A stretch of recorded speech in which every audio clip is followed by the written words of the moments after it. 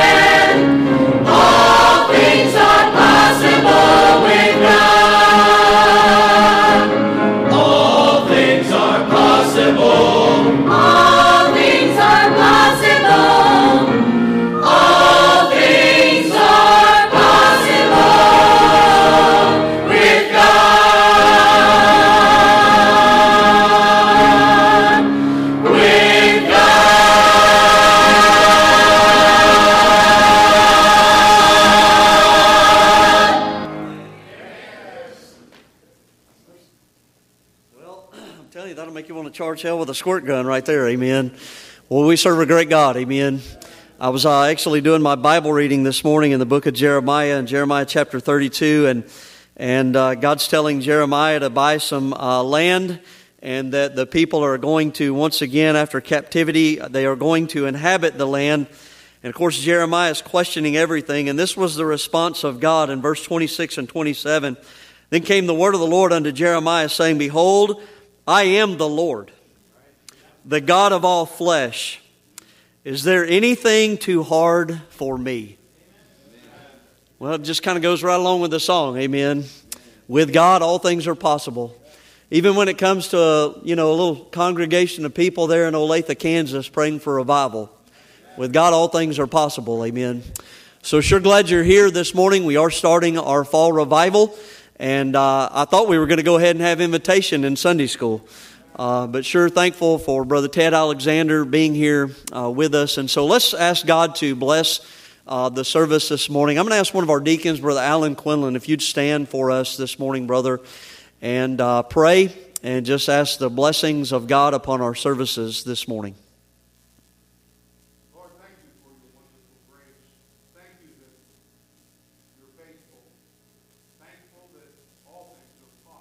Yes.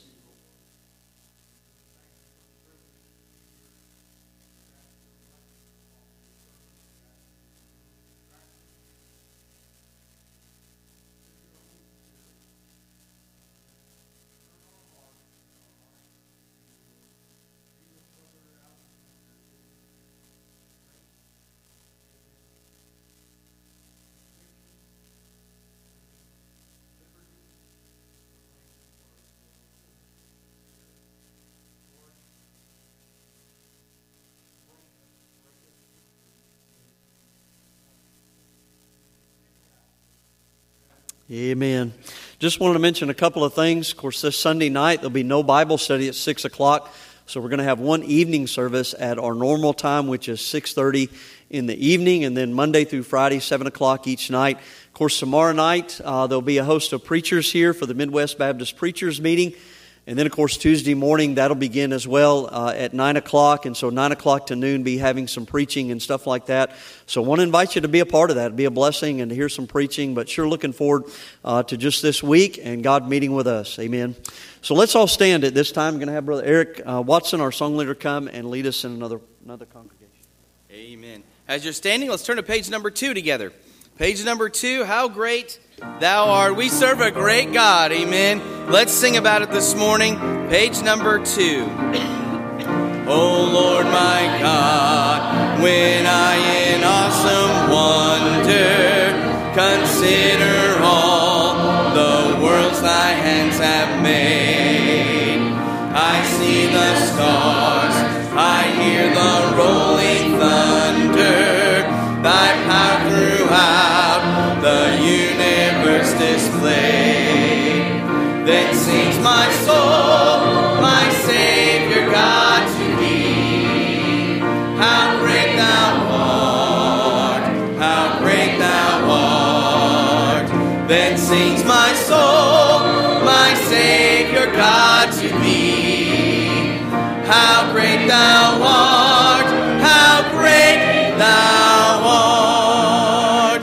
When through the woods and forest glades I wander, and hear the birds sing sweetly in the trees. When I look down from lofty mountain grandeur, and hear the brook and feel the gentle breeze, then sings my soul, my Savior God, to thee. How great thou art, how great thou art. Then sings my soul, my Savior God, to thee. How great thou art, how great thou art. And when I think that God his Son not sparing sent him to die, I scarce can take it in, that on the cross my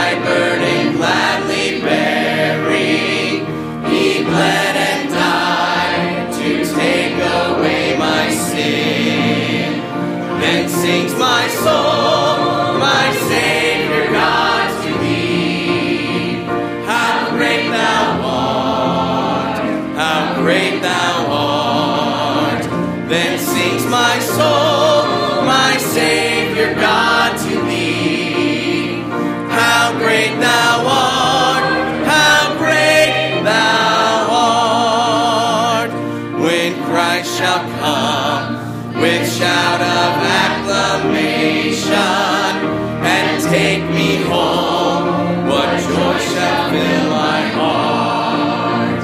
Then I shall bow in humble adoration and there proclaim, my God, how great thou art.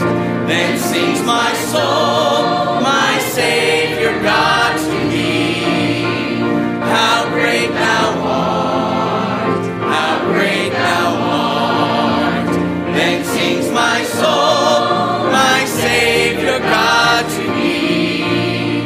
How great thou art, how great thou art. Somebody say amen this morning. My goodness, great singing. Page 298. Page number 298. Heaven came down and glory filled my soul. Page 298. Lift it up on that first verse. Oh, what a wonderful, wonderful day. Day I will never forget. After I wandered in darkness away, Jesus, my Savior, I met. Oh, what a tender, compassionate friend. He met the need of my heart. Shadows dispelling with joy, I am telling. He made all the darkness depart. Heaven came down and glory filled my soul. When at the cross the Savior made me whole, my sins were washed away and my night was turned to day. Heaven came down and glory filled my soul. Born of the Spirit with life from above, into God's family divine, justified fully through Calvary's blood. Oh, what a making is mine, and His being so quickly was made.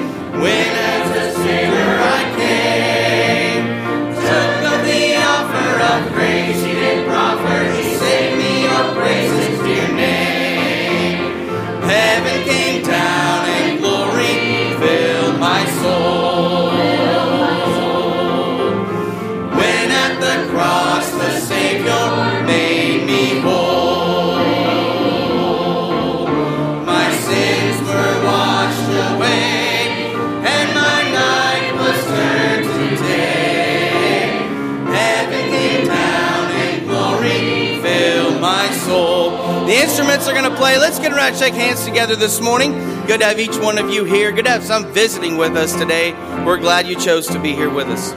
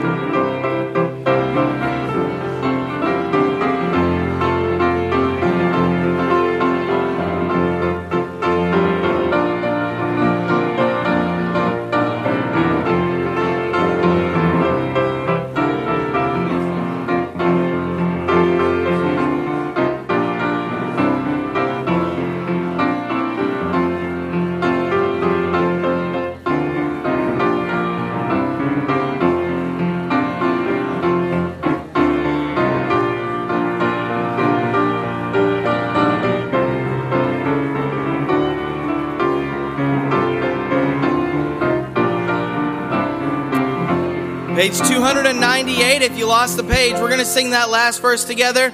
Now I've a hope. Aren't you thankful for that hope that we have in Jesus Christ this morning? If you know Him as your Savior, let's sing it out together on that last verse. Now I've a hope that will surely endure after the passing of time. I have a future in heaven for sure, there in those mansions sublime.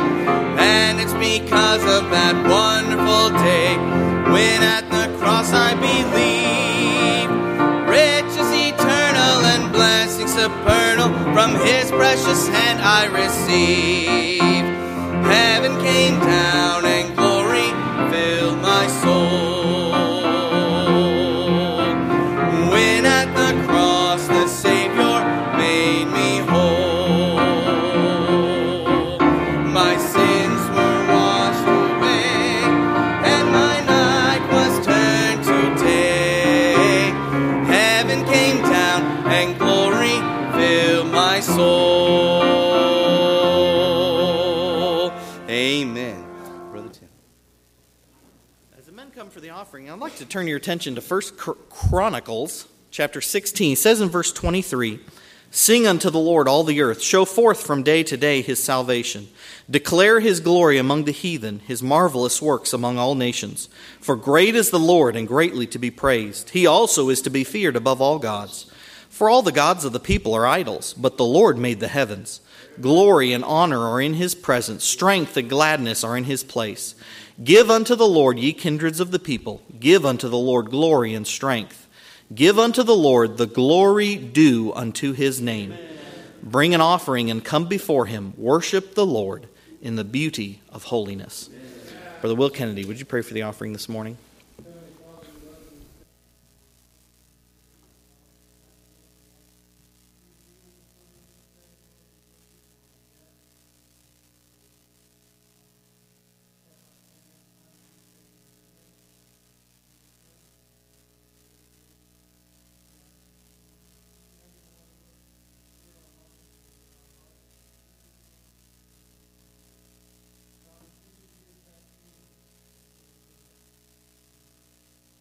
Amen. You may be seated.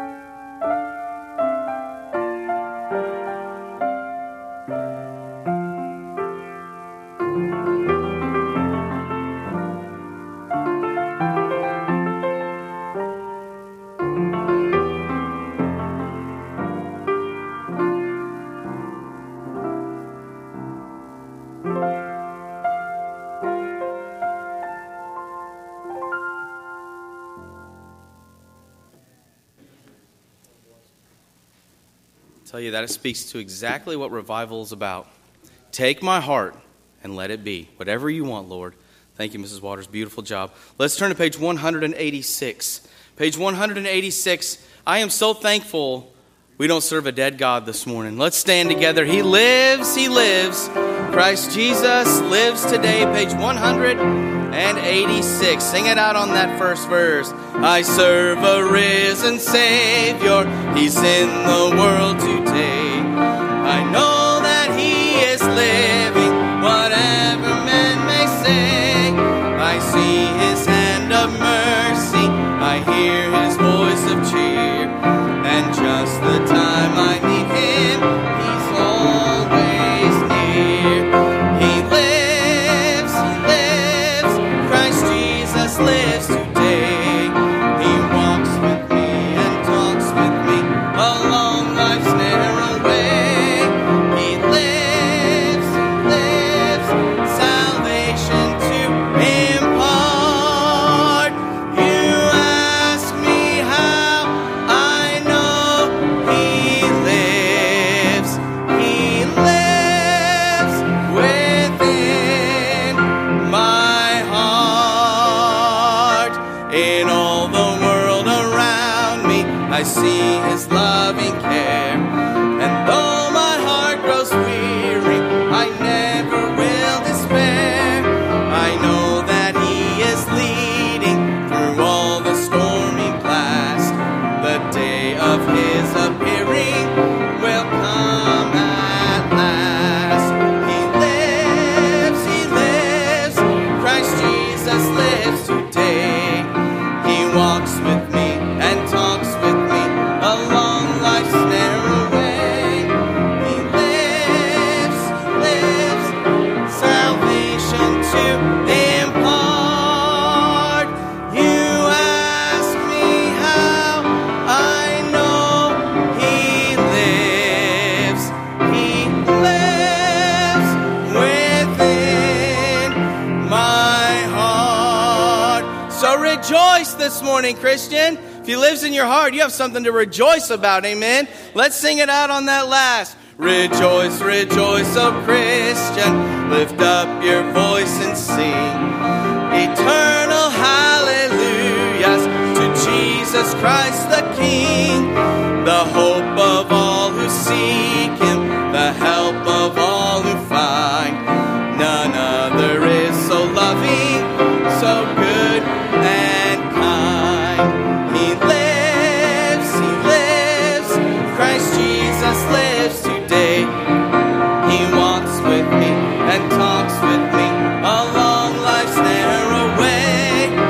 He lives, salvation to impart.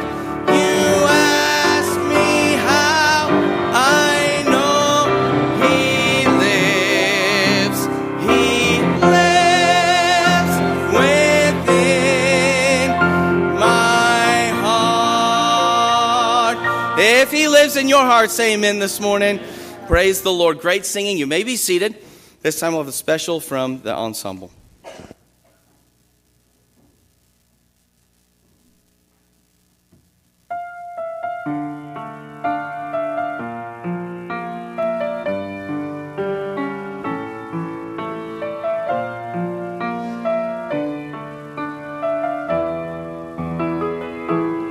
Paul was weary on his journey, his body frail and weak. The apostle knew the end was near as he dipped his pen in ink. He wrote, Timothy, my son, I have fought the fight of faith. Carry on what I've begun, but most of all I pray. Preach the word, preach the cross, preach redemption to a lost and dying world. Lift your voice unashamed of the gospel of His name, until all have heard. Preach the word.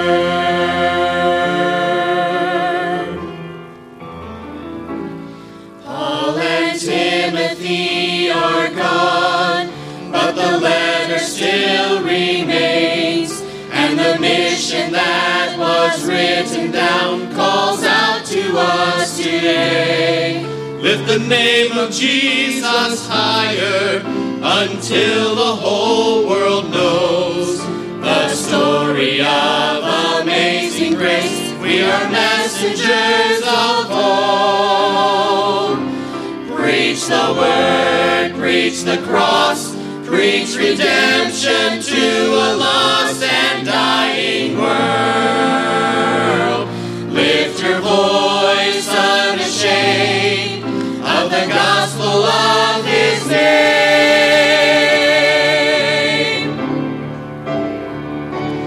Preach the word, preach the cross, preach redemption to a lost and dying world. Lift your voice unashamed of the gospel of His name, until all have heard. Preach the word.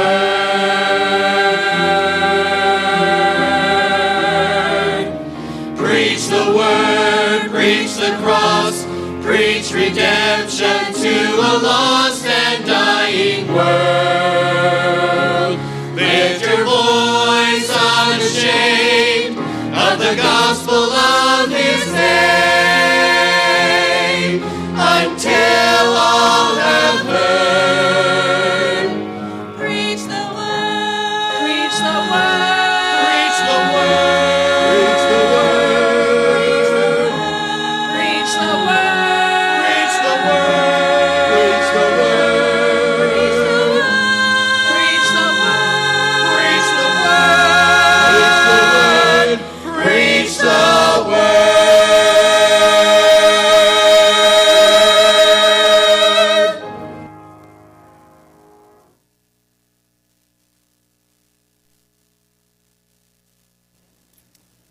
I'm sure thankful to be in a church that preaches the Word. Amen.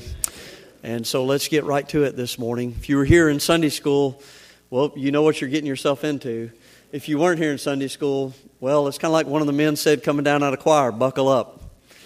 Amen. But sure thankful for Brother Alexander, and he's just a dear man of God and a dear friend, and sure thankful for him, and thankful the Lord allowed him to be here with us this week. So, Brother Ted, you come and preach the Word, brother.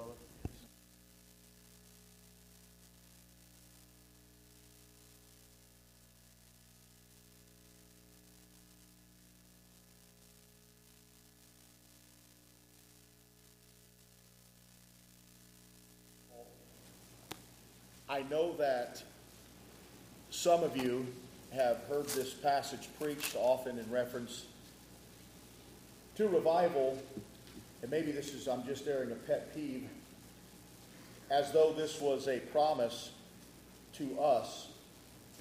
And it bothers me so much that men preach out of context. I'm a stickler for what we call proper hermeneutic, and that is that we use the rules that are intrinsic to the Scriptures to interpret the book. We employ them consistently from cover to cover, and when you do that, by the way, you always get a premillennial view, pre-tribulational rapture, all of those things. And of course, dispensationalism, bulwark of it is literalness.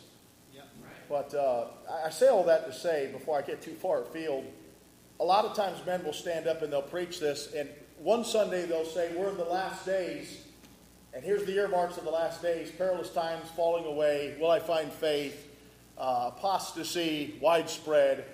And then they say,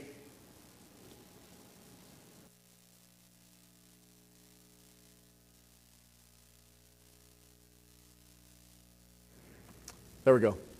Amen. All right, let me start back over. No, just kidding. I can't even remember what I said anyway. Amen. But I say all that to say that this contextually was a promise to the nation of Israel. Okay, he's talking about their land. It's not our land. America's not Israel. We're not British Israelis. We got to quit looking at ourselves as the focus of the whole universe, especially in reference to eschatology. We get all messed up when we do that. So all that aside, because there may be somebody that questions, he took that out of context. Well, no, but the principles still apply. Okay. So you have to understand that also. I'm not trying to claim a Jewish promise, and I'm not saying if you do these things, revival will come. but I'm saying these principles still stand true. In other words, it's still good for us to humble ourselves. It's still good for us to pray. It's still good for us to seek His face. It's still good for us to turn from our wicked ways. And we can assume biblically, and I believe by rule of inference and just logic itself, that if God promised a revival because of that, God can do a work in us. It's not going to stop the course of the world, but this church can still have revival. Amen? We're not going to stop the overall schematic. It's written in stone. God's going to bring to pass all of His goodwill. The Bible's clear about that. But this church still can right now have revival. Amen? And I believe that these principles are very helpful. But there's one principle that I really want to focus on today. And it is a very anti-flesh principle. It is one that you will realize right away in this meeting. We are not in self-esteem class 101. Amen? We're not on a high horse. I really don't care about your feelings. I honestly don't. If I care about your feelings, it's going to inhibit my ability to yield myself to God to say what I'm supposed to say. Now, I don't intentionally hurt feelings, but if the Word of God hurts your feelings, then you need to be hurt today.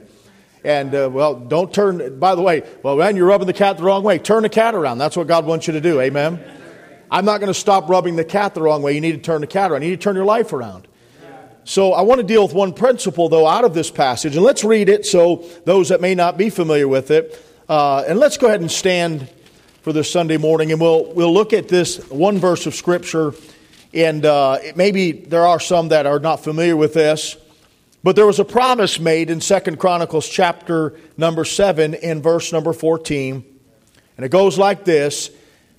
God said, "If my people which are called by my name shall humble themselves and pray and seek my face." You will note, by the way, that all three of the 3 out of 4 things that are required here, you could either put them in the category of humility or you could put them in the category of prayer. You really can't separate them out from that. And so listen, 3/4 of what it takes for for the Jews to be able to get revival and to really have the blessing of God again had to do with humility and prayer. Okay? But I want to hone in on that a little bit even further than that in just a moment. He said, "Humble themselves and pray and seek my face and turn from their wicked ways. Then will I hear from heaven and will forgive their sin and will heal their land." I want to focus on the first part, which you would assume, because it is the first one, it would be the most important one. And that all the others are the natural outflow of the first one, which is this, to humble yourself. To humble yourself. Now, by the way, incidentally, just as kind of a real quick rabbit trail here, if you want roadblocks to revival, just reverse them. Don't humble yourself. Don't pray. Don't seek His face. Don't turn from your wicked ways. And you will stop revival in your life, in your family, in the life of your church this week. And it doesn't matter how right with God you are in reference to the blessing of God on the whole congregation. Now, you can come and get blessed if somebody else is doing wrong, but you can quench the Spirit also. And you can cause problems even in your own family. By the way, if you hear preaching this morning and all the way home, you pick apart the preacher and pick apart the message, you don't think that's going to affect your children? You don't think if you're shrugging and inattentive that that's not going to somehow affect your children or your parents or your brothers sitting in the pew next to you? It does matter. But I want to deal with humbling ourselves today. And I want to couch that in a larger heading. And I hope I'm not being too confusing this morning. But I'm dealing today with the subject of the humiliation of Jesus Christ. And I want to try to, I hate to have you stand this long, but I hate to say this, but there's been preachers down through the years, and they've said things like this, and I guess I air all my pet peeves when I preach. I don't know why. But preachers get up and they say, "I'm going to tell you something you never heard before." Always red flags go up when I hear that. And some great men, well-known men, have built ministries on that kind of preaching. And it always bothers me and scares me. So I'm not going to say that. But I will say this. I want to try to give you a perspective of your Savior that maybe you don't even know, that you haven't even thought about. That is something that you just never really honed in on, this one aspect, and that is the humility, and even to go beyond that, the absolute humiliation of Jesus Christ and His willingness to not just be humble, but to absolutely sacrifice Himself to complete and utter humiliation to do the will of the Father. And maybe you haven't looked at that. And I want to try to focus on that today. So you pray for me as I try to preach. But let's go to the Lord in prayer. We'll ask God to help us. Father, Lord, I pray in Jesus' name that you would help me to be a faithful representative of your truth today. I pray, God, first the message would be biblical. And then, God, I pray, Lord, that it would be eye-opening and helpful and convicting. And I pray, Father, you'd get all the glory from it. Again, we ask you one last time to bind devils and distractions away from this place and help everyone to listen and hang on to every word that the Bible has to say today. God, please give me unction from on high that you might be seen and not me. Help me to decrease so that Jesus can increase today. And Father, I pray that you'd start a revival in our hearts today that will make an eternal, lasting difference. Lord, if there be anybody here that's lost, I pray they would see Jesus Christ for who he really is. And we love you and thank you for it in Jesus' name. Amen. Go ahead and be seated, please. So often, society looks at Jesus the way that they want to, the way that Hollywood has portrayed him. He becomes a Santa Claus of sorts. It just kind of gives you the stuff that you want whenever you want it, right? He is going to bless you when you're in tragedy and help you, even though you disregard him mostly the rest of your life, and he really is kind of incidental to you. All of a sudden, everybody becomes a Christian. When the towers fell, everybody loved God for about 2 weeks, and then they went right back to their sin. And I want to say, my friend, that we need to look at Jesus the way the Bible actually presents him. And I feel like there's something that I know that I was missing for a long time that I just really didn't know. And you know, this is what saddens me, is he's our Savior. He is our Lord. And he lives in my heart. And yet I've talked to people after 40 years and I've preached on getting to know God and sanctification. And they'll come and they'll say, preacher, it's sad because I don't know Jesus today any more than I did the first day I got saved 45 years ago. That's disheartening. That's heartbreaking. So I want us to focus today on a little bit of a different angle, same wonderful Savior, amen? But I want to do that by dealing with pride. I think you'll see how it all comes together here in just a moment. But first of all, I want to introduce this idea. We have a pride problem.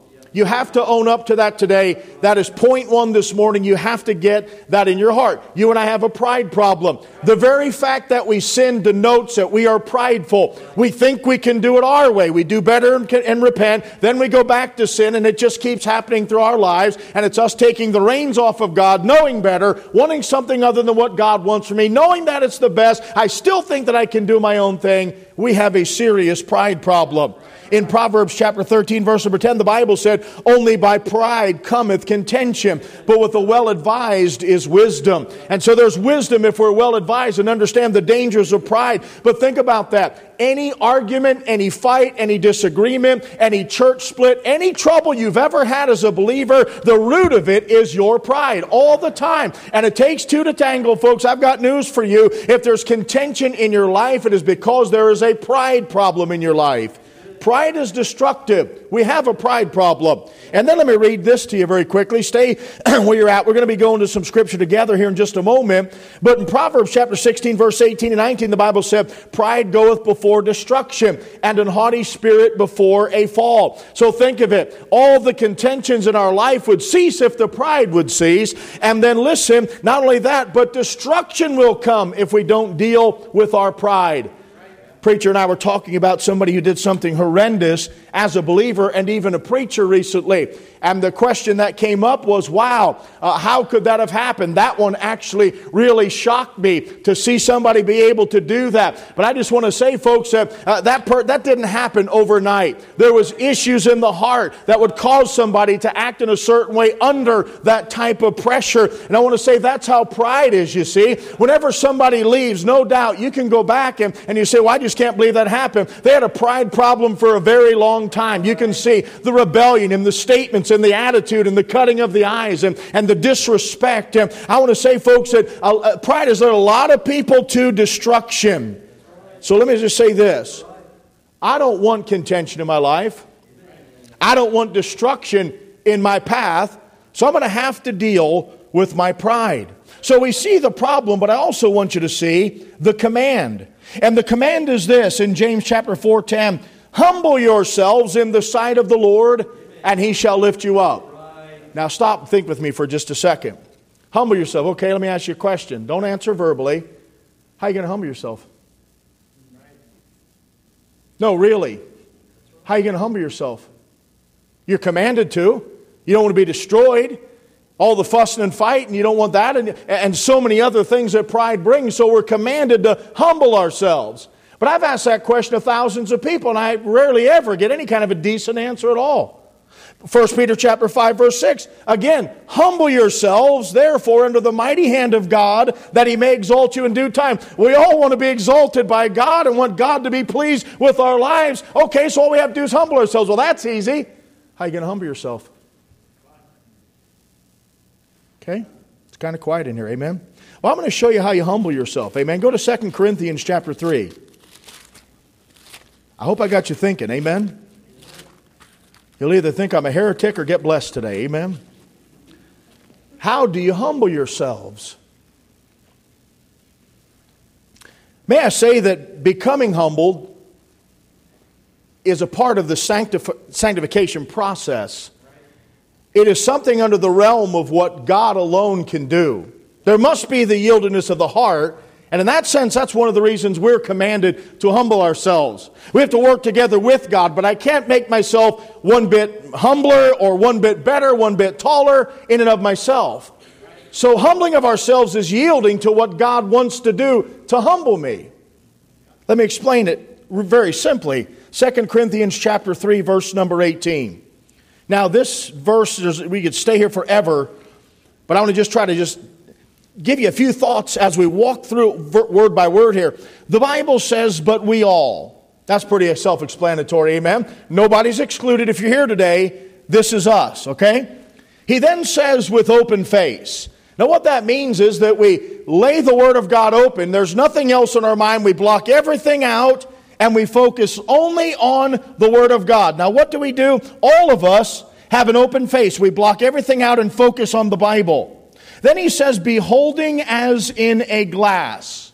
So listen to me carefully. The glass is the mirror of the Word of God. We come to the Bible, it shows us what we are. No longer does man become the measuring stick, or my sister, or my brother, or great Christian. Now Jesus is the measuring stick. And so we come to the mirror of the Word of God. God says, here's Jesus and here's you. That's what preaching and revival is all designed around. God's saying, here's the standard. Here's my Son. Learn of Him. Learn of His ways. And then the Holy Spirit will show you that you're not that and convict you to become like my Son. He says, we all with open face beholding as in the glass. And what do we behold? The glory of the Lord. So when all of us come with nothing on our mind and we look into the mirror of the Word of God, God says you will see the glory of the Lord.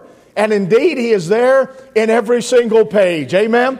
I did a series on PowerPoint about 1.5 years ago on the blood covenant, the doctrine of blood sacrifice. And you can start even with the tree of the knowledge of good and evil. You can see the battle of the ages of the devil and Jesus. Even before the curse and the bruise your head and bruise your heel, there's a picture of Christ. Even there, Jesus is in creation, for all things were made by Him, and without Him was not anything made that was made. But you can follow that all the way through. And you know what you see on every page of the Bible when you really look into it and you have open face with nothing on your mind? The Bible says we behold the glory of the Lord.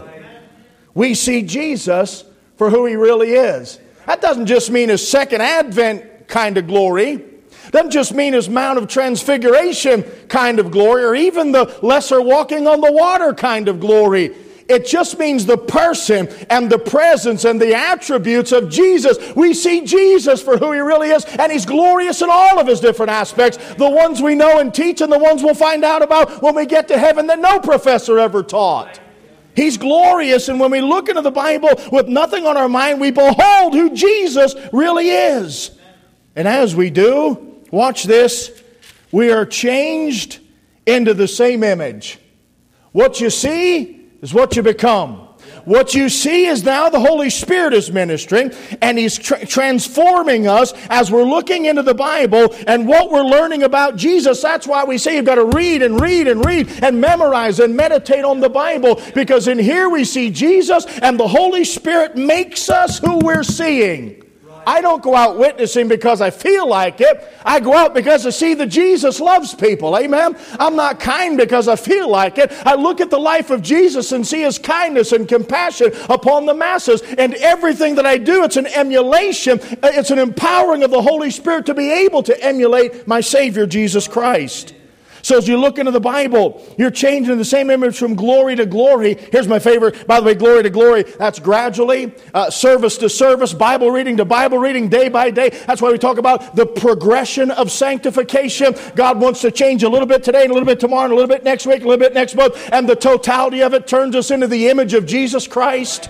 So it's glory to glory. You never quit reading your Bible. You never quit going to church. You never quit having revival meetings. You keep on seeking Him. And little bit by little bit, He changes us as we look into His Word to the image that we're seeing, even as by the Spirit of the Lord. So us humbling ourselves is us yielding to this process.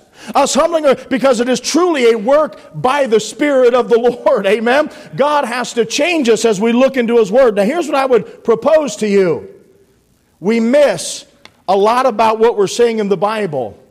We need to understand the humility and the humiliation of Jesus Christ. And I would submit to you that we will become humble when we see the humility of Jesus. When we see that shine through, that aspect of His life, then the Holy Spirit takes that and He causes us to live humble lives. Pride is the normal course of man for every one of us. Walking in pride and bragging on ourselves and telling our stories and impressing those whom we want to impress and putting on a fair show in the flesh. And the Bible goes completely against that and says, look at my son, I will change you into His image, but you have to look at His humility. Yeah. That's the part I think that a lot of us, and myself included, missed for many years. So in order to be like Him, we must examine His humility. And that's what I want to do this morning. I want you to bear with me as I walk you very quickly this morning through the beginning of the earthly life of the Lord. By the way, He wasn't eternal man, contrary to some heretical preachers. He was eternal spirit who took flesh upon Him when He came to this earth. Amen. He was eternal God. Boy, it's kind of quiet right there. You do believe that, right? A lot of preachers pray Jesus was eternal man. No, He was not. Amen. He took upon Him a robe of flesh that He might come and die on a cross for us. He is God. Amen. But I want to talk to you this morning about the humiliation of Christ. The humiliation of Jesus Christ is defined in textbook fashion by the self-humbling desires that Jesus had that caused Him to leave the very glories of heaven and come down to a sin-cursed earth and then die on an old rugged cross for us, to be buried and then to rise from the dead. But this humiliation is what drove Him to do this.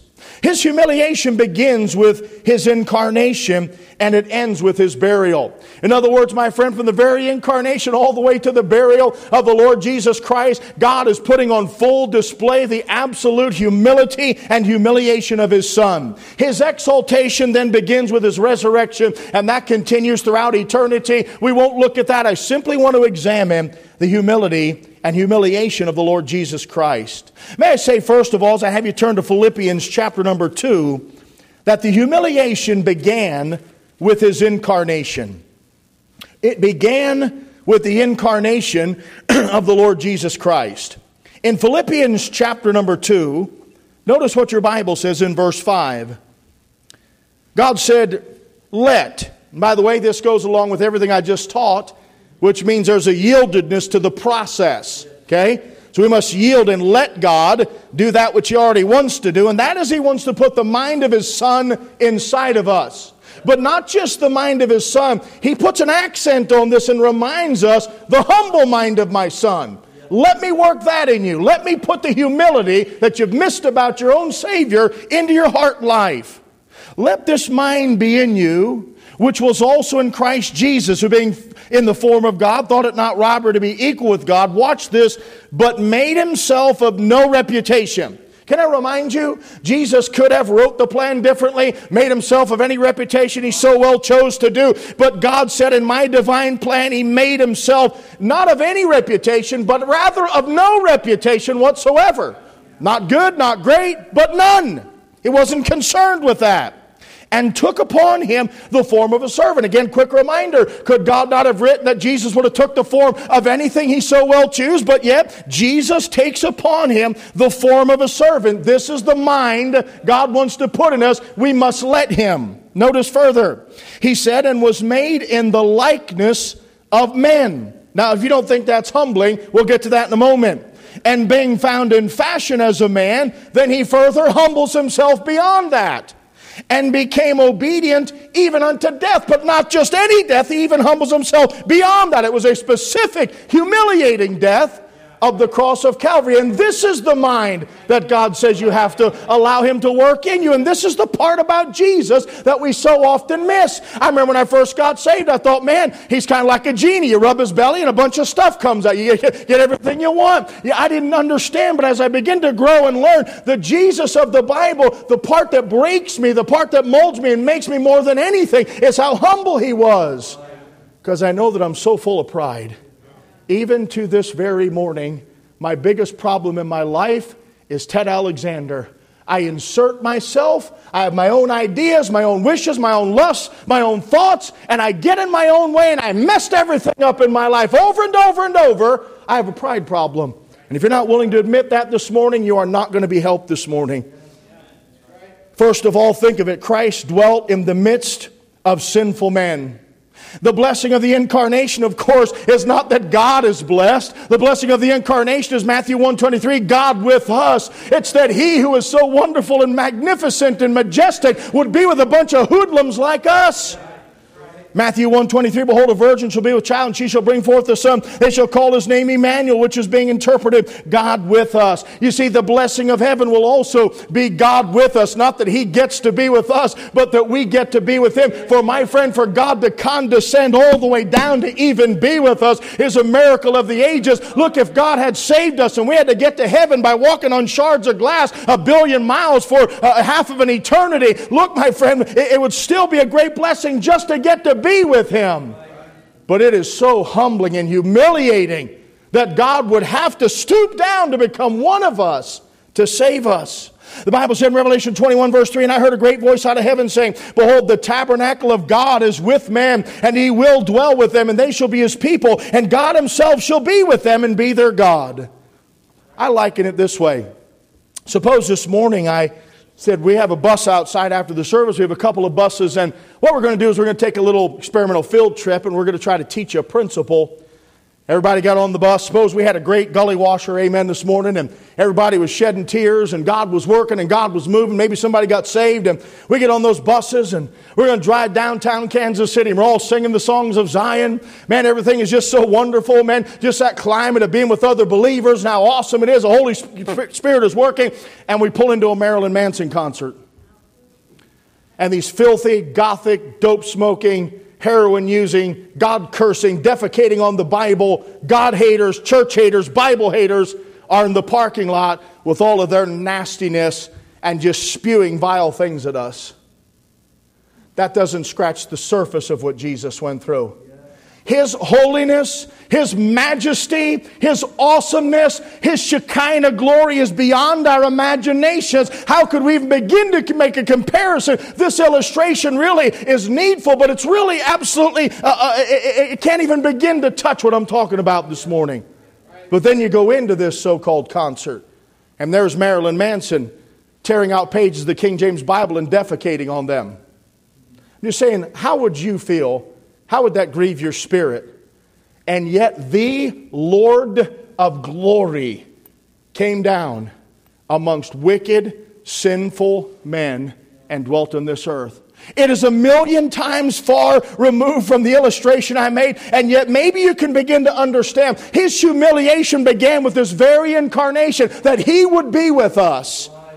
Maybe you forgot who you are and the sins in your heart, the hidden secrets and sins. God knows all of them, and yet He came down to be among us. Let me move on very quickly and say that Christ was then born in humble Bethlehem. Now, what I want you to see is, as God is unfolding the plan for Christ to go to the cross and save us, He is painting this beautiful picture of the humiliation of Jesus Christ all the way through. And oftentimes it is missed. Christ was born in humble Bethlehem. In Micah chapter 5 and verse 2, Bethlehem is called little among the thousands of Judah. Now, how many of you think God said, man, I messed that up. I should have had him born in a big city? No. He said Christ was born among all the thousands of places in Judah where Christ could have been born. He was born to this little insignificant place, and it was by the divine choice of Almighty God. There's no mistakes here. I'm telling you, the hand of Almighty God is painting a picture of who His Son is, and if you look at every single point in His life, the humility and humiliation oozes from Jesus. God says that's the mind you got to have. That's the mind you have to have, and especially this week if we want revival. Let me say then further that Christ was born in a humble stable. Guess God missed that one. Should have had Him at the Hilton. Amen? This is all written by the hand of the eternal God that loves you. In Luke chapter number 2 and verse number 16, if you'll go over there just real quickly, Luke chapter number 2, verse 16. I'm reluctant to turn to too many texts this morning because we're going to be looking at a lot, but go to Luke if you would, and chapter number 2. I know that many of you know this passage of Scripture, but look very quickly to verse number 16. And the Bible said, and they came with haste and found Mary and Joseph and the babe lying in a manger. Now, let me try to correct our thinking for just a minute. Historically, culturally, often the picture we have of the manger scene is far, far more glamorous than the actual reality of it. Our typical perspective includes a couple of cows. We'll put our nativity scenes out. We got, a wooden crib, and on the bottom it says made in China, amen. We bought it at the local Walmart, amen. So we got this nice wooden crib with some sweet smelling hay in there, all fresh from the farm and all of that. And freshly groomed shepherds, we got the star over there. And then we got the 3 wise men who weren't even in the story. We throw them in there anyway because everybody else does it, amen. But nothing could be further from the actual truth of how Jesus was born. And this is not by mistake. I'm telling you, you've got to see this picture God painted. And if we don't, we're missing a part of our Christianity. Cattle are rare in Palestine, so you might as well shoot the cow in your store. That's the first problem, amen? And if you do that, I am not a vegan. I will eat every morsel of it, amen? That's right, amen? The wise men came 2 years later. We know that, so you might as well throw those out of your story, amen? The star hovered over the house where the Christ child was found by the wise men, so there's no star either, amen? And the manger was most likely a stone feeding trough, according to historians, located in a stone cave, not a wooden stable. These caves were common throughout Palestine, and they were often used for housing sheep while they were lambing.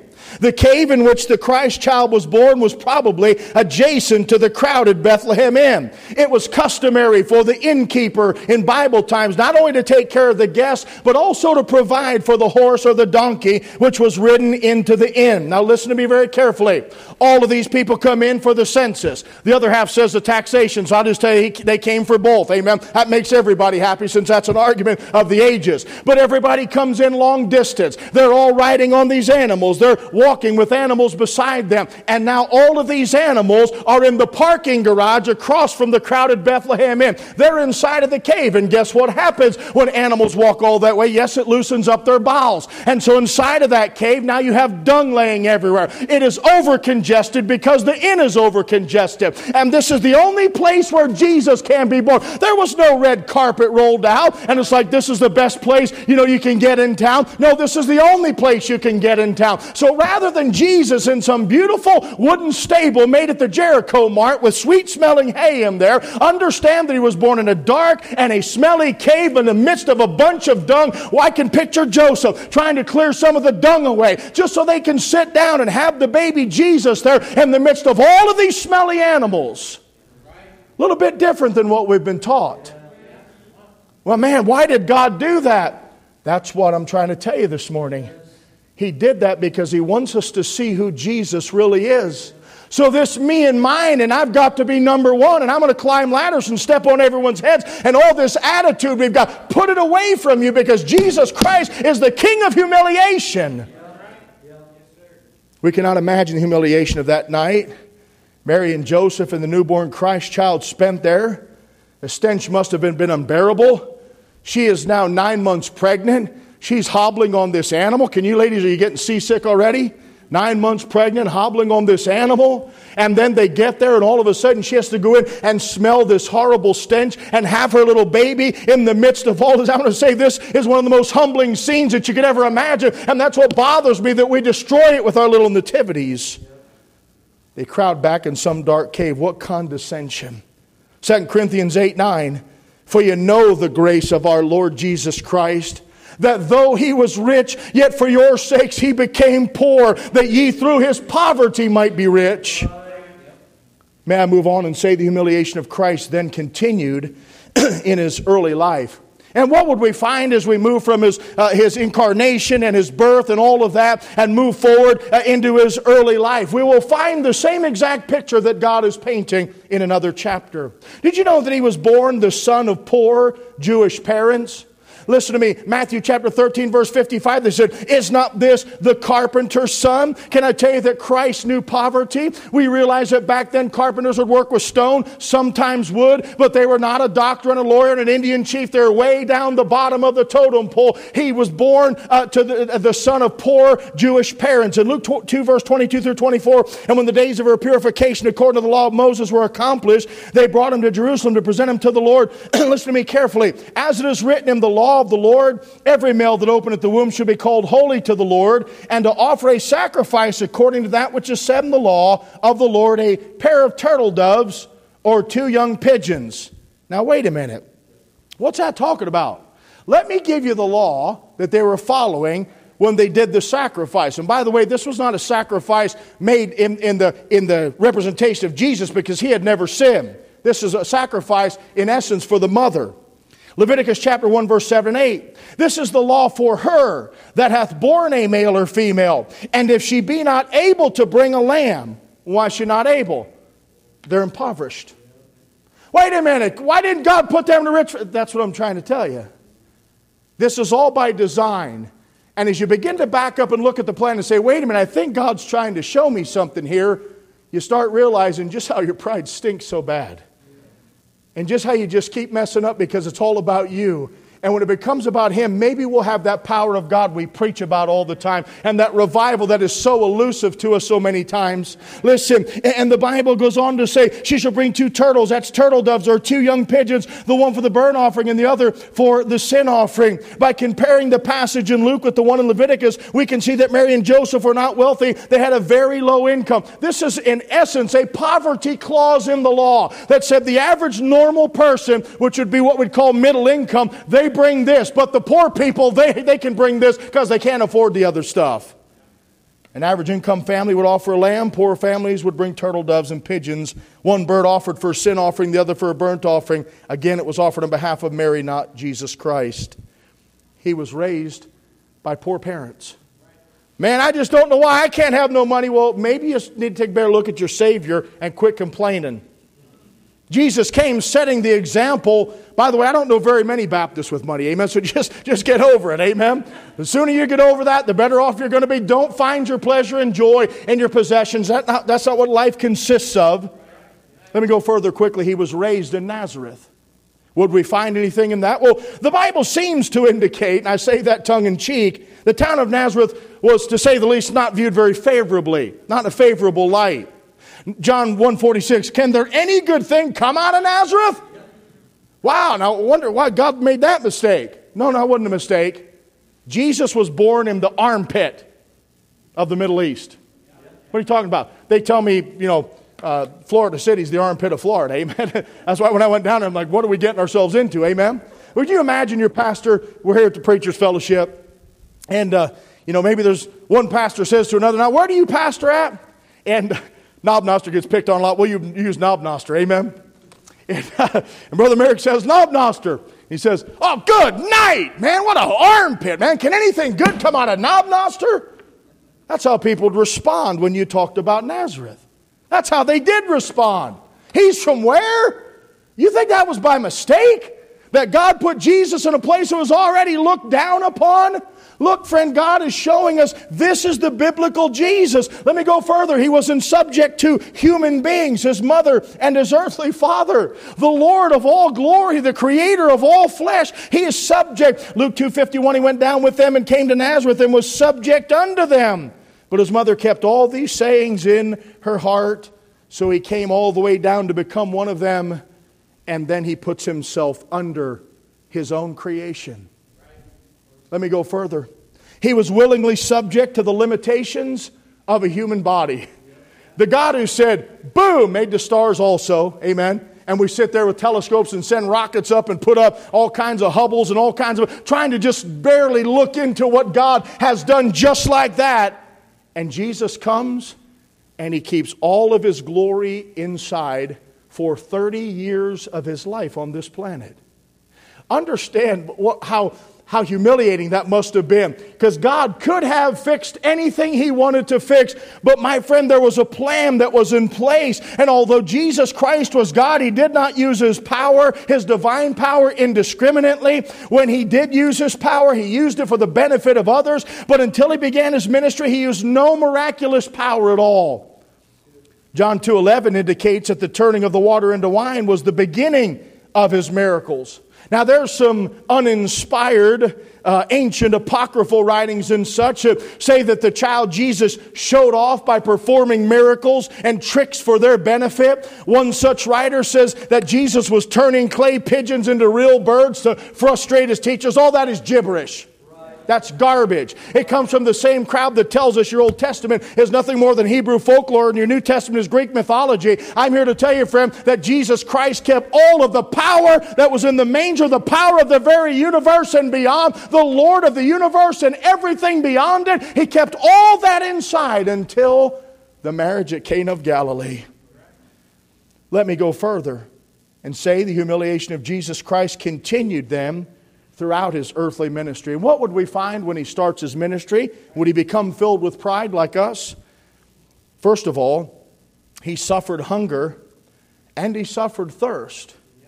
Now, that may not mean much to you, and in Matthew chapter 4, you could turn there. I know some of you know these passages, but in Matthew 4, we find the temptation of Jesus, where He's led by the Spirit into the wilderness, and He's tempted of the devil there. The Bible said in Matthew chapter 4,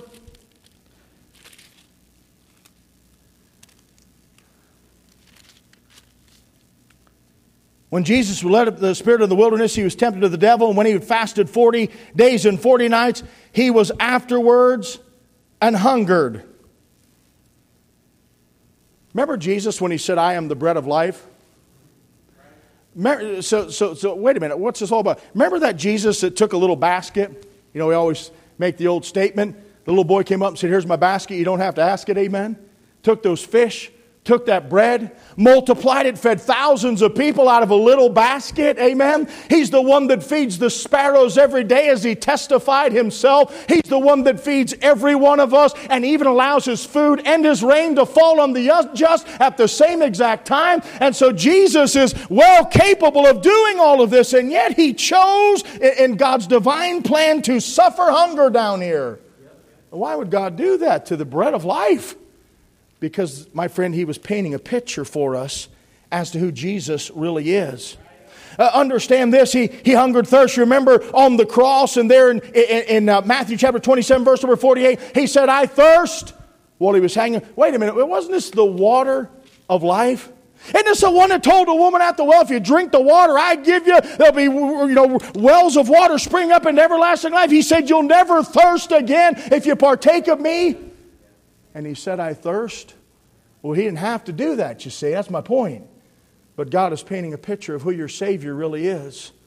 So like every day when God asks you to humble yourself and you keep fighting against it and struggle, just remember all that Jesus did every day that He was here and the example that He set. So if you're ready to quit on your marriage, you better get on your face before God today before it self-destructs.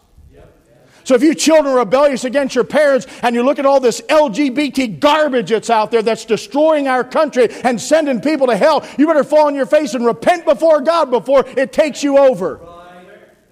If you're hearing you say, I just don't care about these revivals, this costs the church too much money. I'm going to tell you, how can you put a price tag on a revival meeting? It's not about me or an offering or a plane ticket. We've got a God in heaven that has divine appointments for preachers to come and to preach meetings. Folks, you better humble yourself today. You say, well, I'm already where I want to be. I'm not making any changes. Preachers been trying to get me to do this or to quit that. Why don't you humble yourself and let God do what He wants this week? Some of you are willing to bog this whole revival down, grieve the Spirit of God, and not see God move because of pride. And Jesus said, I'm hungry. I'm thirsty. The very God of the universe.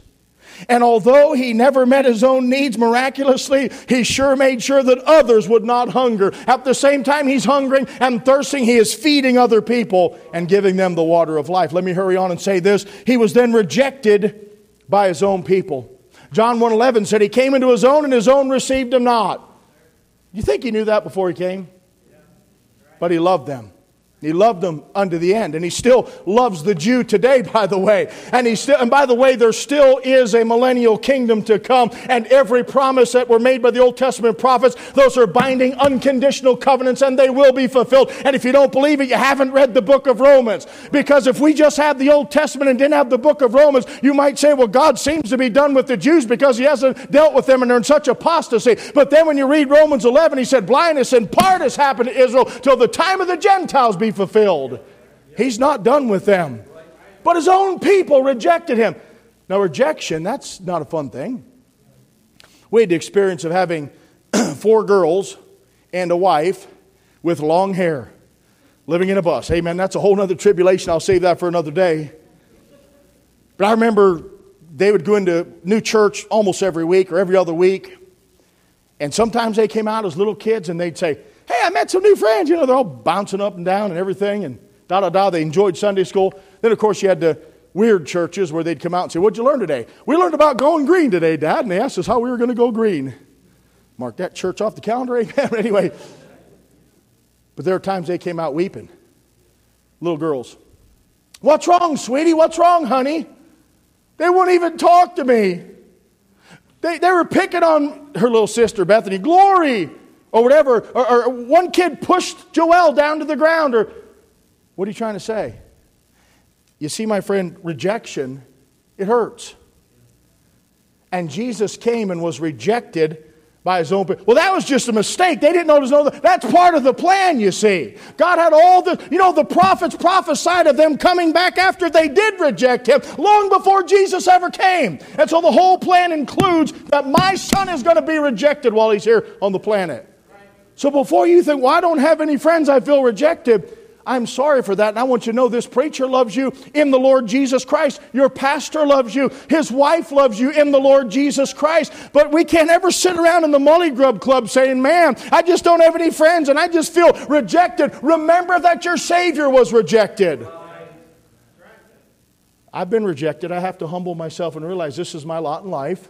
And I'm going to go on and serve Jesus Christ. But if anyone knows about rejection, it's him. He was absolutely humiliated to come and to lay down his life for people that he wept over up on top of that hill and looked down and said, oh, Jerusalem, can you hear the cry of the very Son of God? And then they all reject him. Let me go further and say that he was often without suitable housing.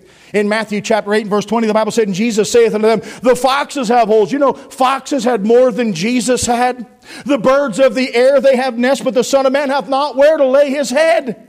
Where did Jesus stay when he was on this earth? Well, it seems that he stayed with different individuals. According to Luke chapter 10, verse 38 through 42, he possibly stayed with the disciples, different disciples at different times. 1 Corinthians 9, verse 5 seems to indicate that most of the apostles were married. They would have had families, and Jesus would have stayed there. Well, preacher, I'm just mad at God because we don't even own a house. Join the club with Jesus. Well, that's weird. Why didn't God have a pre-prepared place? Because he's still painting this picture for you. Do you see it yet? This is the Jesus I missed for years. It's not the Jesus of signs and wonders where Benny Hinn comes out, you know, like Darth Vader swinging his jacket around and knocking people over. It's not this deal where when revival comes and the presence of Jesus comes, we all laughed and barked like dogs. If the presence of God comes down in this meeting, I promise you, you'll crawl to this altar and weep bitter tears over your sins against a thrice holy God. Jesus was often without suitable housing. He was blasphemed. Luke chapter 11 verse 15, but some of them said he casteth out devils through Beelzebub, the chief of the devils. Can you imagine ascribing the very miracles of the Son of Almighty God to the devil himself? Jesus Christ had to endure these horrible comments and slanders and lies against him repeatedly. Well, preacher, I'm quitting church. Why? Somebody said something bad about me. Oh, just one thing they said? Well, no, 10 things. Oh, just 10? That's all? Well, I know they said 20 things. Well, yeah, what about if you knew the rest? It still don't compare to Jesus. Because Jesus didn't deserve any of it. You might deserve it. I don't know. I'm just telling you, it might be true. But when they slandered Jesus, none of it was true. Now, why would he do that? He's trying to show you how to endure, trying to show you to humble yourself. He was made a little lower than the angels. Boy, that's an interesting statement, is it not? Well, the angels can, they could change, and Jesus chose not to, but they could change from, this to that, and very quickly, and all of that, and they do have some miraculous power. But when he took on the human body, yes, he was 100% God, but he restricted himself to the human body while he was here in many cases. Hebrews 2, verse 6 and 7, hard to explain in this amount of time I have this morning. I just preached on this actually not too long ago. But one in a certain place testified, saying, what is man that thou art mindful of him, or the son of man that thou visitest him? Thou madest him a little lower than the angels. The humiliation of Christ then intensified during the week of the crucifixion. Comes time now for Jesus to go to the cross and do that which the Father had sent him to do, to complete the job, to complete the painting of who he really is. And during the week of the crucifixion, let me just first throw this out at you. He only lived to be 33 years of age. Luke chapter 3 and verse 23 said, and Jesus himself began to be about 30 years of age, being as was supposed the son of Joseph, which was the son of Heli. And if you follow that chronologically, you'll find Jesus was about 33 and a half years old, we believe, when he finally went to the cross of Calvary. What are you trying to say? 33 years old? Gone. I'm 53. I already outlived Jesus by 20 years. Did you know that being given length of days is a blessing in the Bible? It's talked about over and over in the Bible. It's talked about in the Old Testament, reiterated in the verses that we all love our children to memorize first. Ephesians chapter 6, amen. Obey your parents in the Lord, for this is right. Honor thy father and mother, which is the first commandment with promise that it may be well with thee, and thou mayest live long on the earth. Didn't people pray and get days as a blessing from God? And so what are you trying to say? Length of days is a blessing. Cutting off those days is a curse in the Bible. 33 years, gone. In his age, in the timing of his death, it's all part of the picture. He rode on a borrowed donkey. That's interesting. He made the animals. Amen? He had to borrow a donkey. Zechariah 9 in verse number 9. Rejoice greatly, O daughter of Zion. Shout, O daughter of Jerusalem. Behold, thy king cometh unto thee. He is just and having salvation, lowly, and riding upon an ass, and upon a colt, the foal of an ass. Matthew 21 verse 6 and 7. And the disciples went and did as Jesus commanded them, and brought the ass and the colt, and put on them their clothes, and they sat him thereon. Man, I don't even have a decent car to ride around. I'm mad at God. Jesus had to borrow a donkey. Here's the kicker. Jesus rode in on his triumphal entry on a borrowed donkey. Even in the glory, the humiliation comes shining through. Even in the greatness of Christ, we see the humiliation of Christ. And then he borrowed an upper room during the Passover. Wait a minute. Doesn't the Bible say in John 14 he's going to prepare a place for us? Isn't he the son of a carpenter? Learned those skills. He's a master craftsman. He's the one that crafted the whole universe, and he's going to prepare a place and receive us unto himself so we can be in the mansions. King James Bible, your other versions, you get a room or an apartment. I'm King James, so I get a mansion, amen? But he's going to do that. And so this is the great craftsman. Ye shall say unto the goodman of the house, Luke 22, verse 11 and 12, the master saith unto thee, where's the guest chamber, where I shall eat the Passover with my disciples? He shall show you a large upper room furnished. There make ready. He borrowed a house while he was here to use when he needed it. And then he was betrayed with a kiss, the universal symbol of love. He was completely betrayed, the greatest betrayal in all of history. But he was betrayed for a slave's price. Listen to me very carefully. Exodus 21 verse 32. If the ox shall push a manservant or a maidservant, he shall give unto their master 30 shekels of silver, and the ox shall be stoned. So say my ox gets over into Brother Stewart's land, runs over one of his workers over there that's planting beans or whatever like that. And you know what I've got to do? First of all, my animal's got to be killed, but then I give him 30 shekels of silver. Okay? What are you trying to say? Because that slave he had working there, that servant, that lowly person who was bent over in the fields all day working, That person got run over by my animal. And so the price of a servant, the price of a slave, the price of a bondservant is 30 shekels of silver. That's what we find in Exodus. In Matthew 26, verse 14 and 15, then one of the 12 called Judas Iscariot went to the chief priests and said to them, what will you give me, and I will deliver him unto you? And they covenanted with him for 30 pieces of silver. So let's put both stories together. You got 30 pieces in one, right? For the servant in the Old Testament. You got 30 pieces over here, so you have 30 and 30. Then you have Jesus and a slave. Jesus and a servant. Jesus was worth the same as a lowly servant. That's all that was given for him. No more. The one that has the wealth in 1,000 mines and a cattle on 1,000 hills and owns everything. Just 30 pieces. Now you say, preacher, you about to wrap this up? I could go on forever because I'm going to tell you what. It's right at this point in the story. And then comes the cross. The cross isn't all of it. And then comes the cross. So 33 years of utter abject humiliation. And it's crowned with a Roman cross.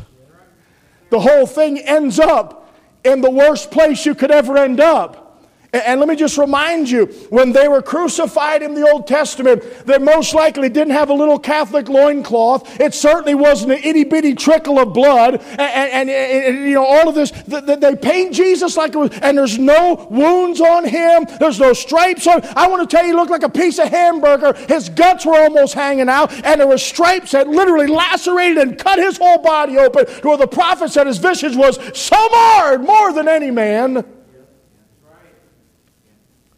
And then he was tortured unmercifully. They took a crown of long thorns and poked it into his head and then beat it on top of the reed to drive down into his brow. The King of Kings. They took that cat of nine tails and wrapped it around his body. The executioner showing all of his prowess and all of his muscle and might, and then yanking it off with hunks of skin coming out. They took him and laid his hands down on one and pounded through his wrists onto that tree. And did the same with his feet. They punched him with the clenched fist. They buffeted his face. Read Matthew chapter 27. It's all there. They bowed the knees and mocked him, saying, "Hail, King of the Jews." They gambled for his clothing. They stripped his clothes off of him. And then they kicked him up the Calvary road with wounds and open sores. And they kicked him up the road. And his wounds were no doubt all filled with dust and dirt and sand. And he hung on that cross and he looked just as bad as sin. Because he took in his body our sin. All the sins of the world were placed upon him as he's on the cross. Well, man, didn't God know about all that? This is all a part of the story. And if you get the salvation, but you miss the whole story of who he is, like, could have been somebody else that died on the cross and, wasn't a Savior. No, you have to understand who died on the cross and who he was.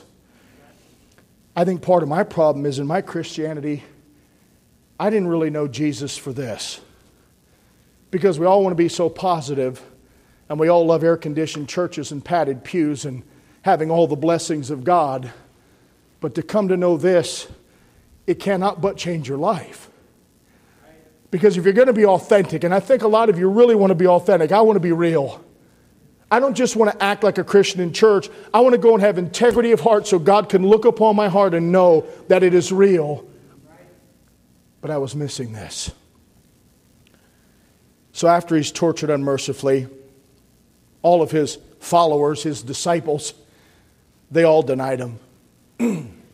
Matthew 26 and verse 56, you believe your Bible? Then all his disciples forsook him and fled. So let me get this straight. 33 and a half years, he's now at the lowest spot in his life according to worldly standards. He is being beaten. He is being pierced. He's being pounded to a cross. He's being on the torture stake. And they leave and run off without a word while he's in his lowest spot. And they abandon him. Preacher, I got a real tough spot. My mama let me down. You might want to look at Jesus. Well, I had a dear friend and she just don't talk to me anymore. You might want to look at Jesus. God painted this picture so we would understand who He really is. John 18, verse 25, and Simon Peter stood and warned himself. They said, therefore unto him, art thou not also one of his disciples? He denied it and said, I'm not. Long story short, the humiliation of Jesus Christ culminates in His burial in a borrowed tomb. Stranger's tomb. Boy, that's against custom. That's against your desire. Well, my father died.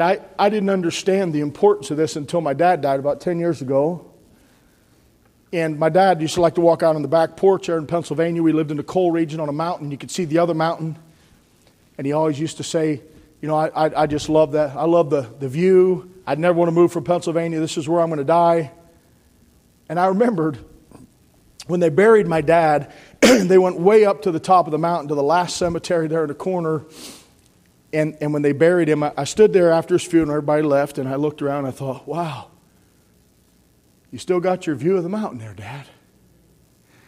And then I realized, oh, hey, Mom's going to be buried there too. And there's my dad's brother Victor over there. He's a World War II vet. He's buried over there. He's gathered unto his people. And that's Jewish custom. That's Christian custom. They buried facing the east for the resurrection. When the body of Jesus was taken down, there was no organized plan. There was no pre-planning. If anyone deserved an awesome burial, should not have been Jesus. But He leaves this world the same way He comes in absolute humiliation. Here's a tomb over here. Let's put Him over here. Joseph of Arimathea will let Him use his.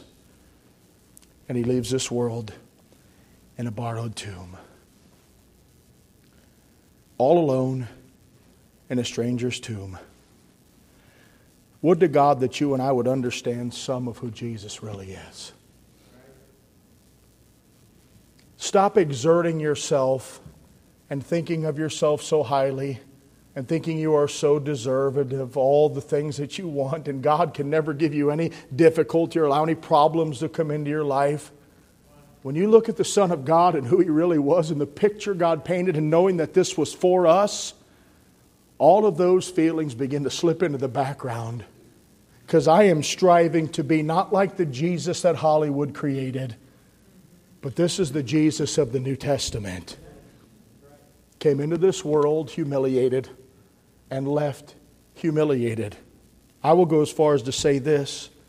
If you know nothing of humiliation for the cause of Jesus Christ, you're not a very good Christian. If you're unwilling to bear any cross at all, if you're unwilling to have anybody think less of you because you love the Savior, you're not a very good Christian. When we begin to realize that we have to lose ourselves in Christ and humble ourselves, God will send revival in our hearts. Preacher, I studied this about 10, 12 years ago and just got on this perspective and couldn't get off it, and it changed my life. And I pray that it does you to you as well. Father, I love you. I thank you, God,